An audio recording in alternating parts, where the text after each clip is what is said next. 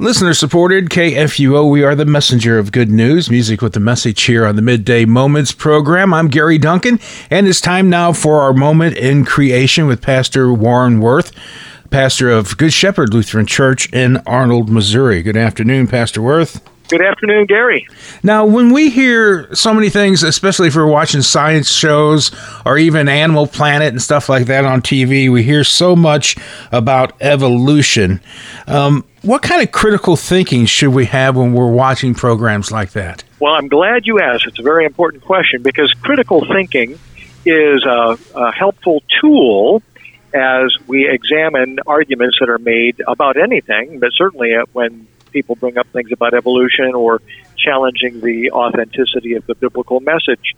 Now, critical thinking is different than critical theory. I just want to call that to people's attention because today, critical theory is with critical race theory and critical feminist theory and so forth. You get people arguing that society is inherently racist and stuff like this, and that's not what we're talking about. Critical thinking is using the ability to think that God has given us to evaluate factual evidence and analyze it and think things through, to think through arguments and to say, does this make sense? Is this logical or illogical? Does it follow from what the person says or does it not follow? And that's a completely useful thing that Christians can make use of. There's an article right now at Answers in Genesis website. It's called Tools for Critical Thinking, written by Patricia Engler, and it's in Answers Magazine. It's on their website, March 13, 2021, so people can look that up if they're interested, answersingenesis.org. And the writer mentions that when she was in college as a Christian, she needed a toolbox to help her think through what she was hearing from her professors. And she found critical thinking from a biblical standpoint to be something that helped her to analyze arguments and not to panic. So one of the things that she says is that we should, number one, don't panic when we hear something that would challenge our faith.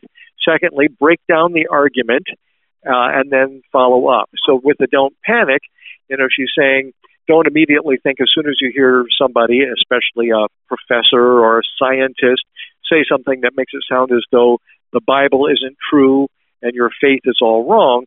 Don't panic. Believe that God is the one who gave us our reason, our senses, and so forth. And so you don't need to think, they're going to disprove the Bible, they're going to disprove the Christian faith. No, sit down and write down, take good notes, and if there's something that somebody says and they're stating it as a fact when you're not sure that it really is a fact, put it in quotation marks or something like that, and that way you can come back and check it out later. You're just saying this is what this person said. You're not necessarily saying what they said is true. Then when it comes to the break it down part of the critical thinking process, she has 7 things here that she recommends. One is check it against Scripture.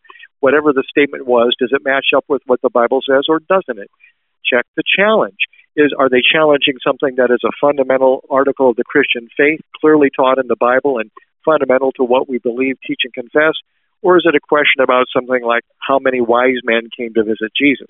So there are some things that the Bible doesn't answer for us, and they're not critical to our faith, but some things are more central, such as that there was a real historical Adam is certainly central to what the Bible teaches about sin and God sending a Savior from sin, Jesus Christ. Check the source, she says.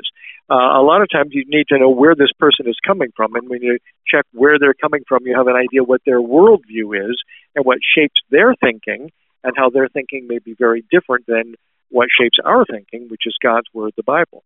Number 4, check the definitions. Often people talk past each other because they're using the same word but not in the same way. So sometimes they'll say, science proves this. Well, what do they mean by science? Are we talking about real observational science, or are they making evolution, the theory of evolution, equivalent to observational science?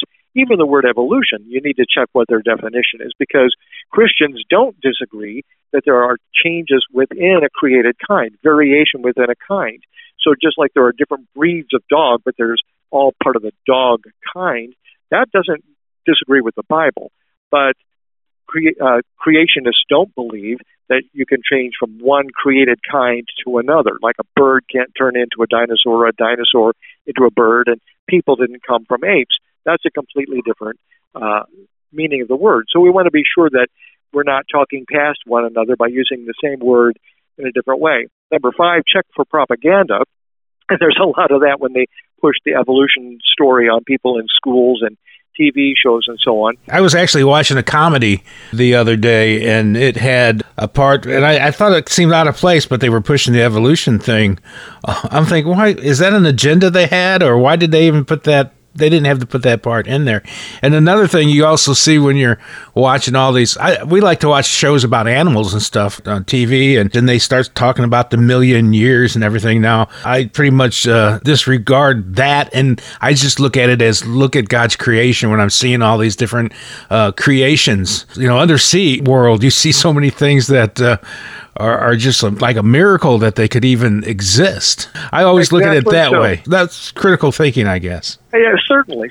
Just because they state it as a fact does not mean that it is a fact. And another thing is if they say all people believe this or most people believe that or every scientist says this, see, right away, those are propaganda words. Right. Just because most people or even most scientists believe or teach something doesn't make it true. So you need to understand that. Now, check for interpretations. Yeah, and real quick, like when I was younger, they taught evolution in school, but they taught it as a theory. Now it seems like they don't even say it's the theory of evolution. It's just they say it as it's factual. Exactly. I very much. It is often taught as if it is fact and unquestionably so, which by itself should already raise a red flag for you because in every other scientific discipline, you're allowed to question it. It's not taught as dogma. You realize you can question it, you can test it, but evolution is taught as an unquestionable fact, and the very fact that you're not allowed to question it says, well, this is more like a religious dogma than science, because science always questions itself and allows people to test and ask questions and so forth. So if you're not even allowed to question it, is this really science or is it more a philosophy or a religion? So you need to look for the difference between what's fact and what's interpretation. That's always a big deal. They will sometimes mingle those things and muddy the difference between what is the actual data, what's the actual fact, versus somebody's interpretation of the data, their interpretation of the hard factual evidence. Check the logic. A lot of times there are logical fallacies. People are not following proper logic that everyone should be able to agree on. And if they aren't following logic or are guilty of logical fallacies, right there, that should raise a red flag for you too. And then her other point here is about following up, because sometimes even when you've done your homework, there are going to be questions that are not immediately answered. That doesn't mean that the Bible is wrong or that your faith is wrong. Write down your questions and then look for those answers. And answers are found, ask your pastor, check good Bible commentaries or good resources, Bible-believing groups like Answers in Genesis.